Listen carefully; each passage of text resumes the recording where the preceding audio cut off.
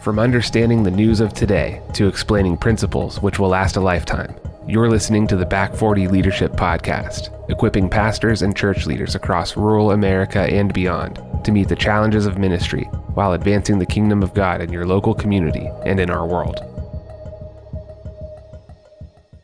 I am here with pastors Mel Massengale and Todd Stanley. Hello. Hello.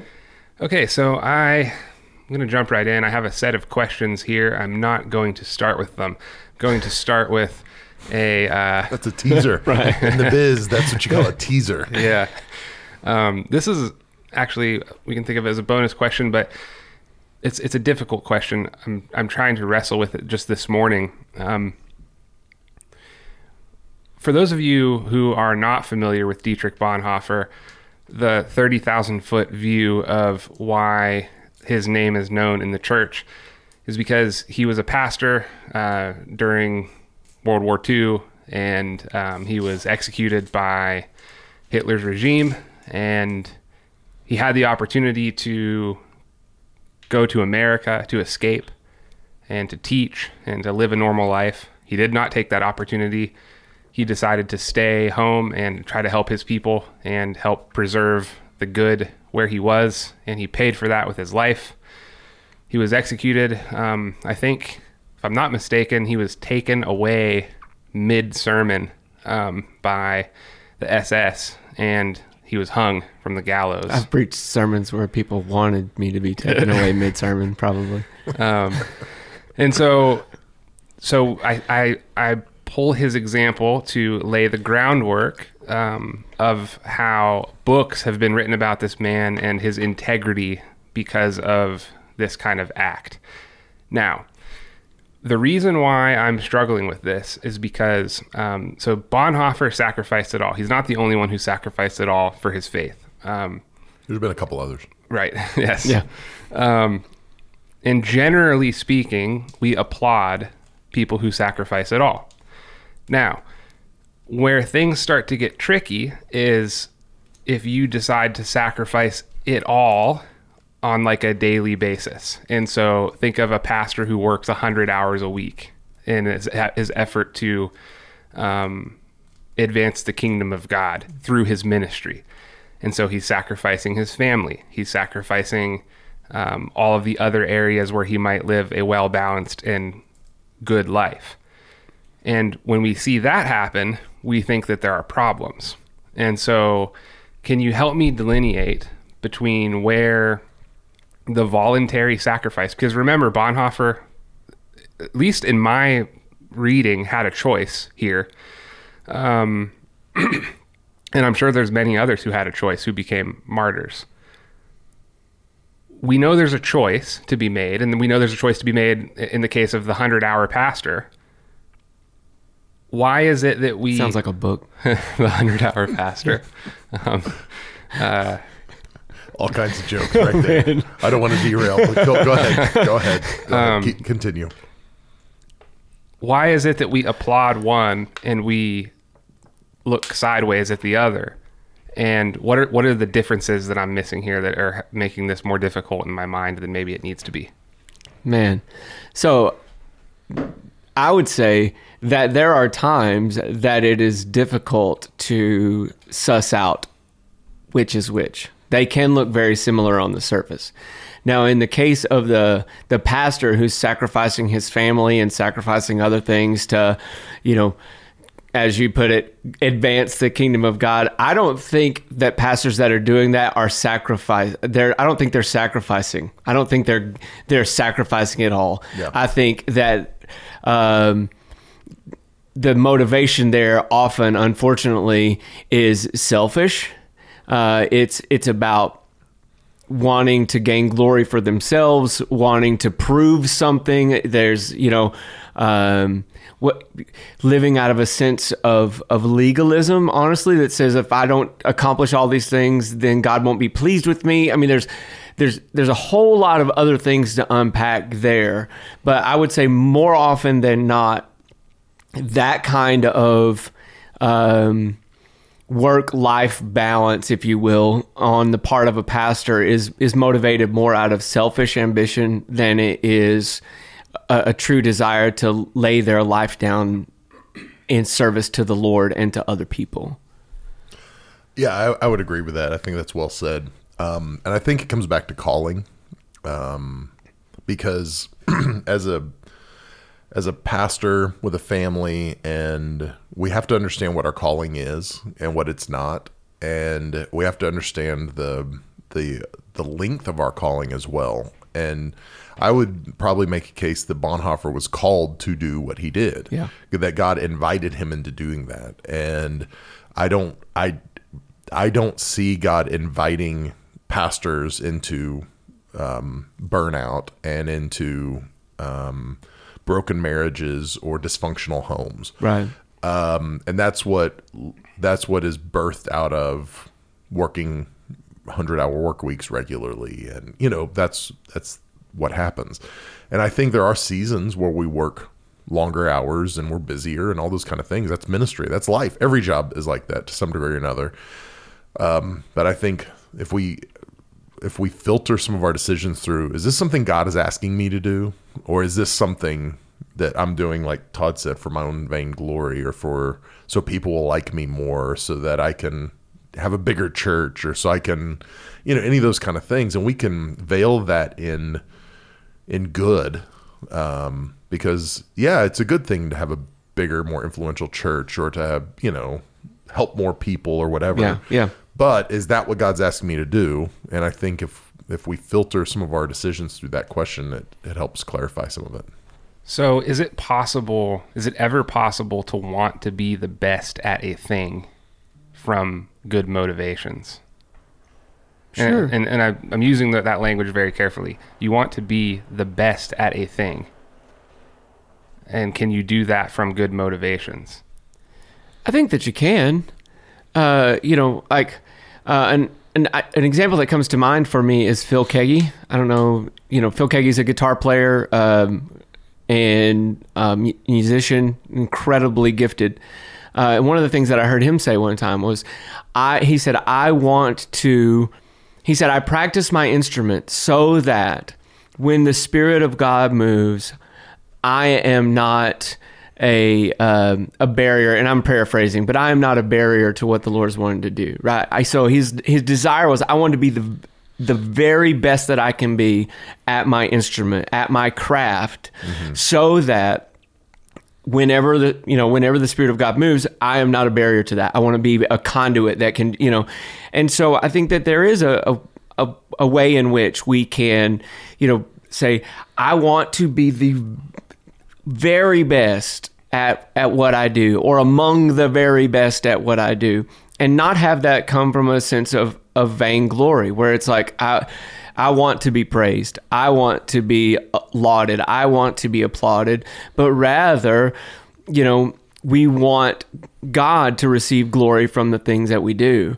And again, sometimes that can look very similar on the surface. The things that the Pharisees were doing appeared righteous, right? But it was their heart that made all of the difference. And I think one of the ways that we can measure that is how much of my identity is wrapped up in that thing. And would I descend into despair were that thing taken away from me? Yeah, so for pastors, the package of being a good instrument for God includes the heart and includes the family and those things that are around him. Well, and you said instrument. I was thinking of it this way, and again, I would echo what Todd said, but I think the key is being useful. Like, I want to be as useful for God's purposes as I possibly can be. So, Todd used the example of a musician, but for a preacher, my ability is limited to some degree by my knowledge and my walk with Christ. So the more intimately I walk with Christ and the more I know his word, the more it's in me, the easier it is for it to come out of me. So going back to the tool reference, that like it being a useful tool, it's, I'm working on my Jeep. I can get tools from Harbor Freight. They are cheap. And that is what I like about Harbor Freight tools. Right. The bad news is I might only use them one time before they break or give me an issue. And so I want the best tool I can get. Yeah. And that the best tool is going to be the most useful for me. And so again, I think it comes back to our motivation. It comes back to our heart and saying, why do I want to be the best? Do I want to be the best so that I can get glory and so people will think I'm awesome and so I can, carry this esteem and this, whatever it might be? Or am I just interested in being a useful tool for God's glory? Does that make sense? Yeah. And I don't think it's always one way or the other. I think we have to battle our own intentions. Absolutely. We stay in that lane, but we're constantly kind of drifting in the lane, and we've got to guard our own hearts. And hey, and I've talked to our staff. Sometimes I have to filter even things I'm saying in a sermon. If I'm going through a sermon, like, okay, this is good. And it may be helpful, but why am I saying it? Am I saying it because it makes me look good, or am I saying it because it helps move the message forward and connect it to people better? Yeah. And if there's any part of me that's like, oh, this really just, the people will be impressed with me because I say this, then I usually will get rid of it, even if I think it might be helpful. If my motivation is I'll look better, then I'm like, nope, it's not worth it for me. Yeah. So. Yeah, so monitoring the condition of the heart is an ongoing vigilance, especially so if you aim at being the best at something and you see some progress and success at that, is it true that you attract other people who are also aiming at that and maybe aiming at it from bad motives? And then when those people start to end up in your orbit, then it's like they can have some influence over you. They can, they can show you, oh, I'm step for step with you and I'm selfishly oriented, and so then you can start to see like, oh, is there like a temptation wrapped up in that? I suppose there could be. My knee-jerk reaction though would be to say, I don't need any help being selfish. I can do that all by myself. I'm pretty good at that. Yeah. And so, don't need any practice. And so it really is. It's an ongoing surrender to the Lordship of Christ. And asking the Lord to, search my heart, search me and know me, see if there be any wicked way in me. It's that kind of thing where it's like, I've got to consistently surrender my desire for credit or glory or whatever at the feet of Jesus and say, God, kill my pride, kill my pride. Honestly, I think pride is the root of every sin. Yeah. And so we got to come back to that always and often, or we will find ourselves drifting. Well, I think it's easy for us to preach things hey, confession and repentance is necessary as a daily part of our life. It's a daily discipline. And it's easy for ministers to say things like that, but not practice that.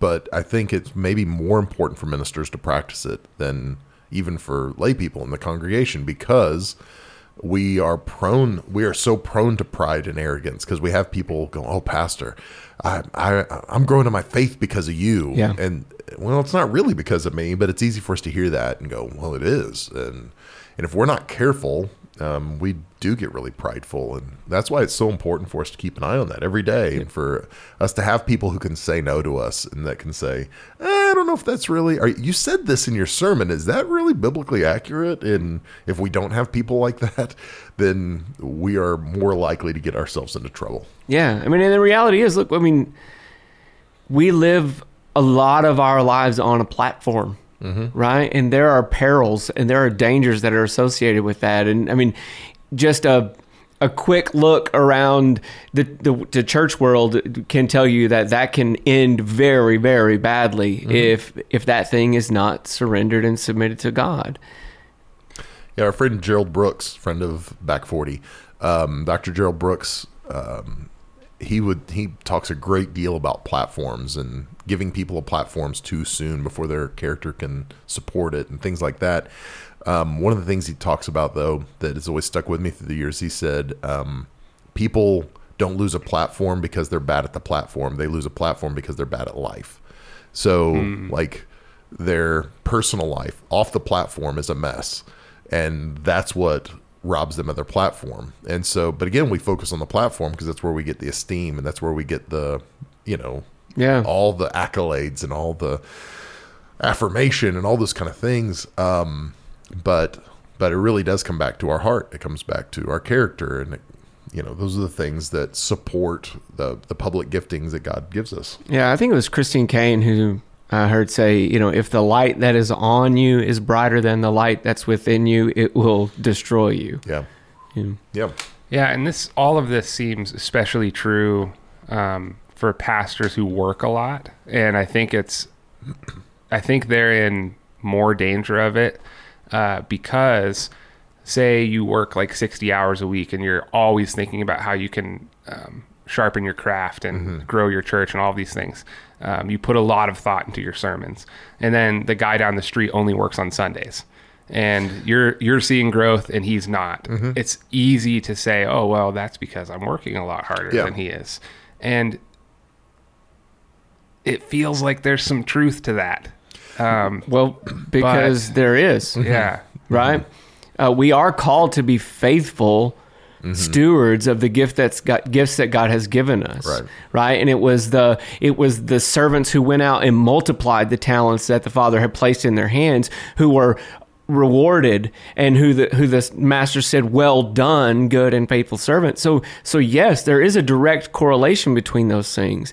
The problem is when we begin to take credit for it. That's where the problem lies. Like when I start to believe my own press, then that's bad news, man. It's a bad thing. Yeah. So you should view your work ethic as itself as a gift from God in that way. Yeah. And like, I'm not pointing to myself like I have a great work ethic, but I'm saying that the metaphorical I, let's say, have great work ethic. I need to remember that work ethic is a gift from God, and that if the guy down the street doesn't have that, it's, maybe he's neglecting maybe he's not as faithful and he's neglecting his work. But the fact that I'm not is because of God's gift to me. Yeah. Yeah. I think there's a lot of truth in that. And I would take it a step further and say, if the guy down the street doesn't seem to be working the same way I do, maybe it's because he's lazy and wicked, going back to Todd's, scripture reference. Or maybe it's because he's in a season where he's got stuff going on at home that I don't see, or there are things happening in the church, or, you know what I mean? There are lots of things that can mitigate that and cause somebody, from my perspective, to seem lazy and wicked when in fact they're not. And it's not my job to judge them. It's God's job to judge them. So it's my job to encourage and bless and love. And so we've got lots of people in our community that are smaller churches that their church isn't growing.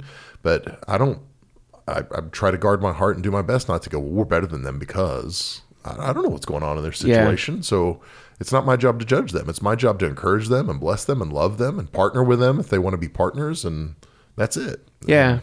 I think living in comparison always, I suppose there is a kind of a healthy sense of comparison in some ways. I don't want to discount it completely. But when we live in that way, what can happen oftentimes is, so let's say I'm the servant who got 10 talents, right? If I'm living a life of comparison, then what I will end up with is pride, right? Oh, look, I got 10 talents and that guy didn't get in, whatever. The flip side of that is, well, if I'm the guy who maybe isn't as gifted as that guy down the road, and I'm living my life in comparison, then I can end up in despair, or I can end up, and so like, it's never a good idea for us to live in comparison to other people. What we have to do is do our very best to, say, Lord, am I being faithful to what you've called me to? Am I being faithful with the gifts that you have given me? Now, that doesn't mean that I can't look at what other people are doing and learn and glean from it. But if that becomes my measure of whether or not I'm being faithful, then I'm already looking at the wrong thing. So we should err on the side of mercy when evaluating a person's... First of all, we should be cautious about evaluating a person's performance and a person's character and these sorts of things. Like, we need to try to do our due diligence before even getting to that step. But once we get to that step, we err on the side of mercy, which brings me to a leadership question. What would you say is the role of mercy in effective leadership? What are some strategies that you use to measure how much mercy you extend to someone? And how do you demonstrate Christ-like mercy without becoming a pushover? Go ahead. So from an employer perspective, I will err on the side of mercy in terms of termination, or even with correction. I will err on the side of mercy, and probably to a fault sometimes. There have been times that I've probably had employees that should have been out of our organization earlier than they were, that I gave them more grace than I should have, more mercy. And probably some of that was selfish on my part, going, oh, I don't want to have to deal with this. And so I don't know if that's actually mercy now that I define it that way. But I think there's got to be a balance there. And it's I don't think there's a hard and fast rule. I think it's got to be case by case to some degree, because every person is different. There's some things that are black and white. There's some things our staff knows, hey, you're going to get terminated if you do this, and so like one of our kind of unwritten rules here is confessed sin can be restored. Discovered sin is going to be punished. And not that there aren't consequences for confessed sin, but confessed sin is different than discovered sin, in our opinion. And so it's easier to extend mercy in those places than it is when somebody is actively working to hide sin from you. And so like that's something we kind of live by, but I think it's case by case. And I think people are different and their hearts are different. And so sometimes it's easier to extend some mercy than it is in other cases, because sometimes people are being subversive and they're working against you. And you probably shouldn't extend a lot of mercy in that moment, because my responsibility is not just to the individual. I've got a greater responsibility to the organization. And so I can extend a lot of mercy to a person, but it might be counterproductive for the organization for me to do that. And so that's where I probably need to extend less mercy. But then you've got people that they just need to be corrected and they're not hurting the organization. So we go, okay, we're going to extend mercy, or we're going to extend mercy. We're going to extend mercy. Does that make sense? Yeah, I think so. Like my greatest fear with mercy is when I read in the scripture and I read that the same amount of mercy that I extend will be extended to me. And so that's where I'm like, I always tend to err on the side of mercy. And I do mean err. Like I think I make mistakes in evaluation because of my tendency to lean towards mercy. And I think we see, we've seen the chaos wash across our culture that started in the name of mercy. Now we're not even prosecuting people for breaking the law, ostensibly because of mercy.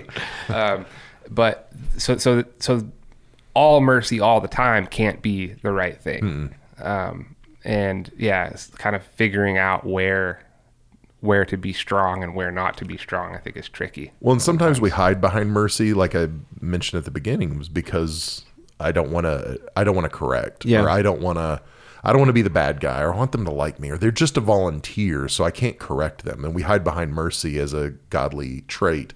But Jesus never, he was harsh to religious people and he was gentle to lost people.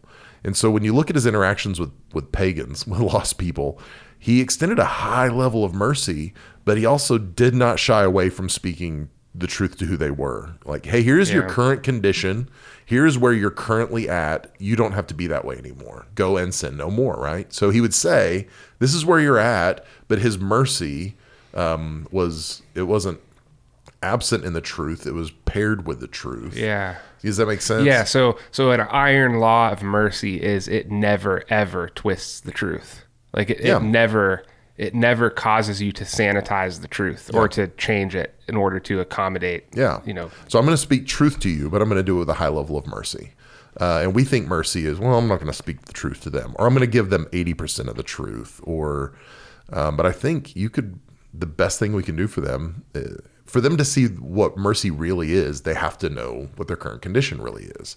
And so I think it's important for us not to shy away from those hard conversations, just veiled as mercy. Well, we're just going to extend mercy to them, but we're never even going to tell them that they needed to be corrected, or that there was an issue, or there was a problem, or, hey, we just go, oh, I'm going to extend mercy, and I'm not going to have a hard conversation with them.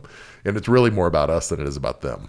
Yeah, so mercy is found in the buffer between the biblical principle that you teach and the individual that you're teaching it to. So the reason why I think that mercy captures so many people in a bad way in Western society is because they see all of these people who are living in sin and developing communities based on such sin, and they see millions of people and they don't want to just condemn them. And so they say, they jump to, well, does the Bible really mean this when it says this? Yeah. And because they're looking at the people, but the mercy should be in that space between the people and the principle. So you can live with authoritarian certainty on the principle, but that doesn't mean you have to extend authoritarian certainty to the individuals that you're teaching that principle to. Yeah. And so figuring out that buffer is where that mercy kind of unfolds.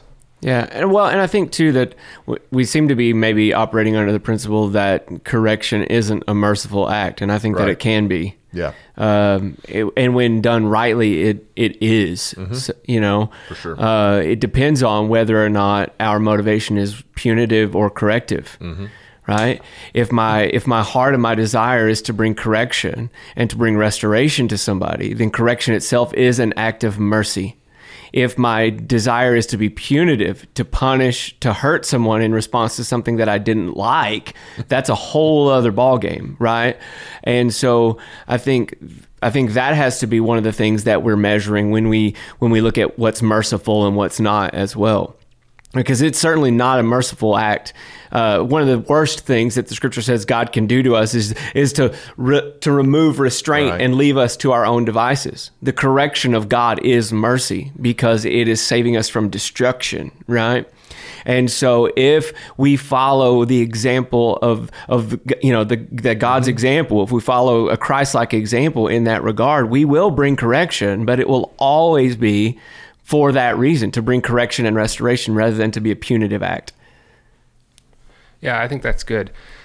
Mel, in one of your sermons recently, you mentioned how disrespecting a man in front of other people can cause deep and lasting damage to the relationship with that man. Knowing this, how do you recommend young leaders conduct themselves around superiors? And what are some ways that a young pastor can build his own respect in the church leadership community? A young leader can carry themselves with like superiors. Is that what you said? I'm sorry. Yeah. Okay. So yeah, like imagine you have a young leader who wants to make his bones in the pastoral community. Right. And so he surrounds himself with people who are his superiors. How should he act around those people without losing his own while also building his own respect? I think you default to honor. Yeah. The biggest mistake I've seen with young leaders around more seasoned leaders, not even people that were necessarily their bosses or they're above them on the flow chart, but the biggest mistake I've seen is the assumption that they are peers. So the younger leader will assume that they are peers. And I've got people that I esteem in my life that would call us peers that I would not say we are peers because I look at them differently. And I think that gives me credibility with them because I will default to honor instead of going, oh yeah, I'm their peer, I'm their equal. And I think we can earn that, but showing up and thinking we deserve it because, oh, we're peers, we're the economy of heaven, we're all equals. And there's truth to that, but I think understanding, hey, there are people that have earned respect because their longevity in ministry, because of the position they hold, the seat they're in, whatever it is. I think young leaders would be much better off defaulting to honor instead of assuming that they're equals or peers. And if the person above me wants to do that, that's one thing, but I can't do that. I was telling Todd last night, I'm gonna be at a gathering this week with like 80 other pastors from throughout the state of Pennsylvania, LCPC. Some of our friends are hosting a gathering. It's they invited the pastors from the 100 biggest churches in the state of Pennsylvania, and their goal is to figure out how can we effectively reach the state of Pennsylvania, and these churches working with other churches, and things like that.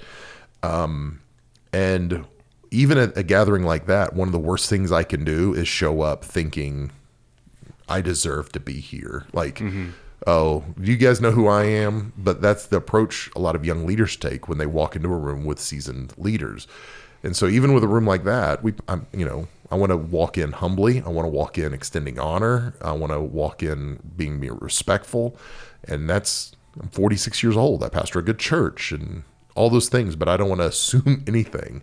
But again, that's the posture a lot of young leaders take, if that makes sense. Yeah, and most of the leaders, probably even at that gathering, even if they are in the upper echelons of pastoral ministry, will probably be coming in with that mindset, because that's part and parcel of how they got there, as they were carrying that sense of humility. Okay, so what then would you say is, if you had to narrow it down to one or maybe a handful of things, what is the currency of ascending there's so many dangerous ways to say this. What is the currency for garnering respect in the pastoral community, at least as far as you understand it? Like, because it can't be skill, right? It can't just be skill. Well, no, I mean, I think Mel hit the nail on the head. It's honor. I think, our friend Sam Masteller says, honor up, honor down, honor all around, right? And so I think when you honor people, that goes a long, long way, man. I mean, when you the scripture tells us to esteem others as more important than yourself, right? If we truly live in that way, it's very attractive, man. Like people want to be around people who honor well. And I think that is massive, right? I wouldn't say it's the only thing, but it is first on my list, probably.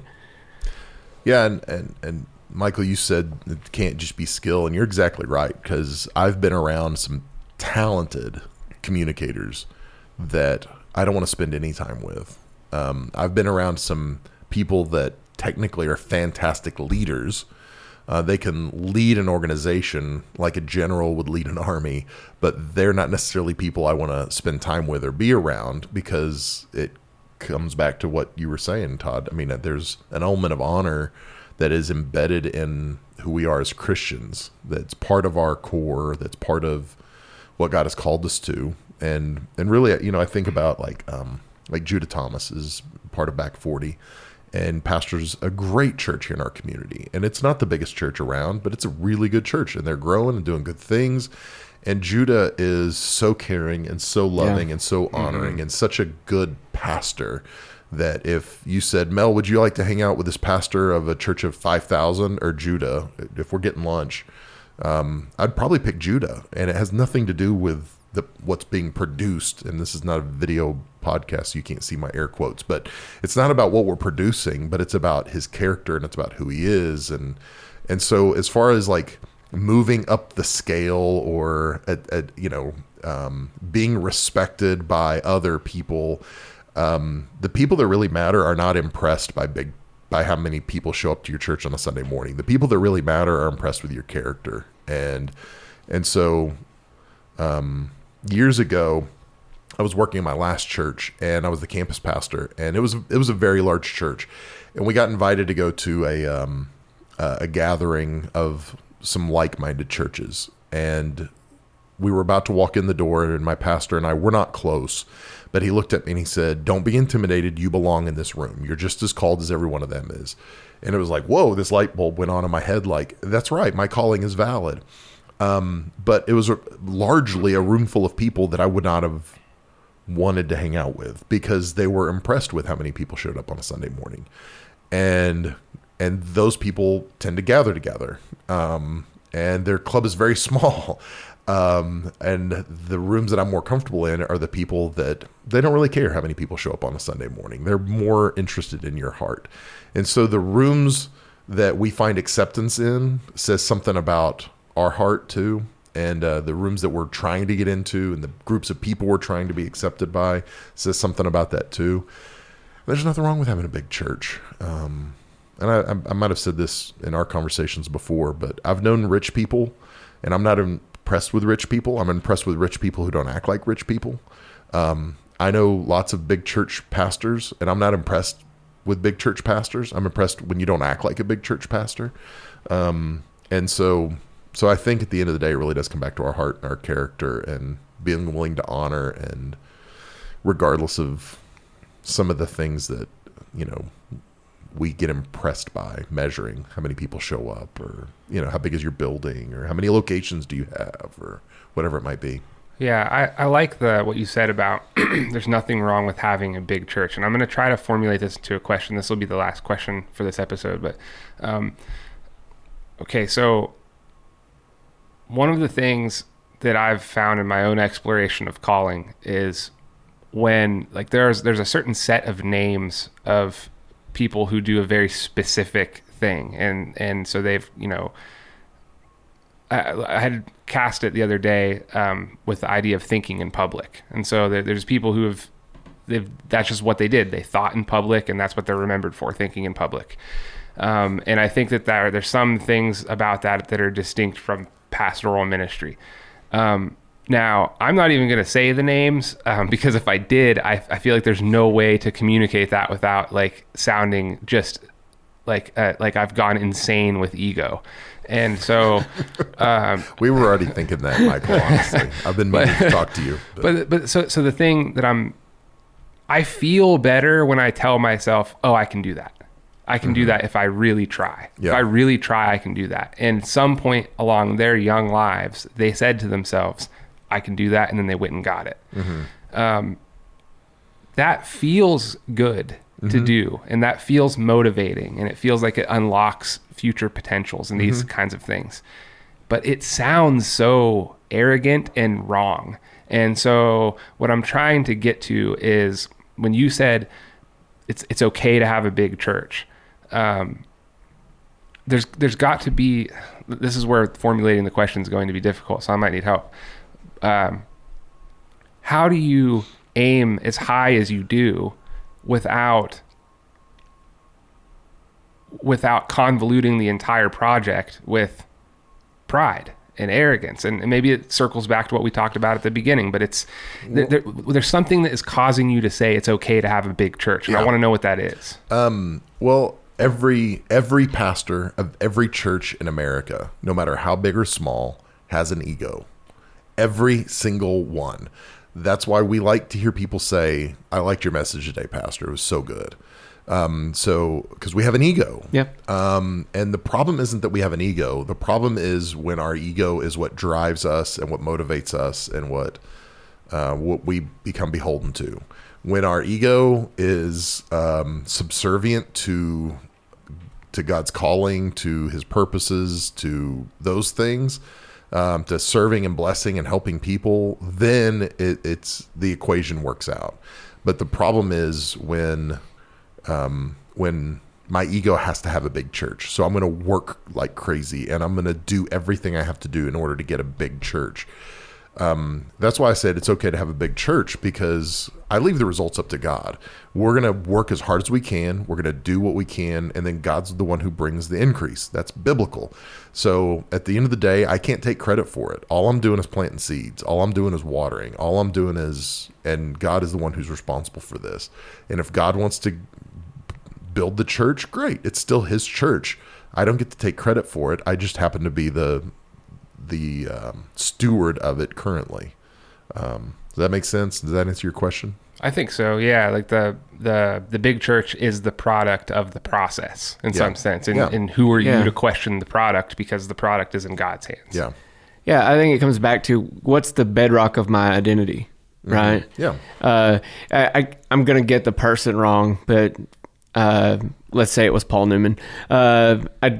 Someone like Paul Newman, I heard once say, yeah, I used to be Paul Newman, right? And the idea behind that is there's going to come a point for all of us at which we used to be that person, right? I used to be the pastor of that church. I used to be, I talked to my girls, they were all involved in competitive cheerleading. I was like, always have told them, like, there's going to come a point at which you're not a cheerleader anymore, right? You're going to either age out, or you're going to get an injury, or whatever. Like this will end at some point. Mm-hmm. If your sense of who you are is built on that, then there's a possibility for there to be trouble when that ends. And so if my identity is built on anything other than Christ, there's possibility for disaster, really, mm-hmm. because if that thing is taken away, and every other thing can be taken away, if that thing is taken away, and that's the thing that I have built who I am on, well, then great was the fall of that house, right? Mm-hmm. You built on sand. And so it comes back to those things. None of the traffic's like the guys who built the houses, they both, if you look at the scripture, like there doesn't appear to be any difference in the two houses other than what they were built on. Right? They might have been identical floor plans. You know what I mean? They could have looked exactly the same from the outside. It was when the storm came that you see what's real and what isn't. And so we need to build our lives on something that's stormproof. Yeah, those are really good leadership principles, and I'm glad that you guys shared them. We're going to wrap this up. So I appreciate all of you for listening in to the BACK40 Leadership Podcast. We are going to continue to release sessions from the BACK40 conference, so look for those to come out on the podcast, and we have some breakout sessions as well. Thank you guys for joining us. We will see you in the next episode. If you enjoy this content, please let us know by rating and reviewing the podcast. You can also contact us at summitpodcasts.church. Remember to share this episode with your friends and on social media. Summit Podcasts can be found on Apple Podcasts, Spotify, wherever you listen to podcasts, we're there. Thank you for listening to the BACK40 Leadership Podcast, and we will see you in the next episode.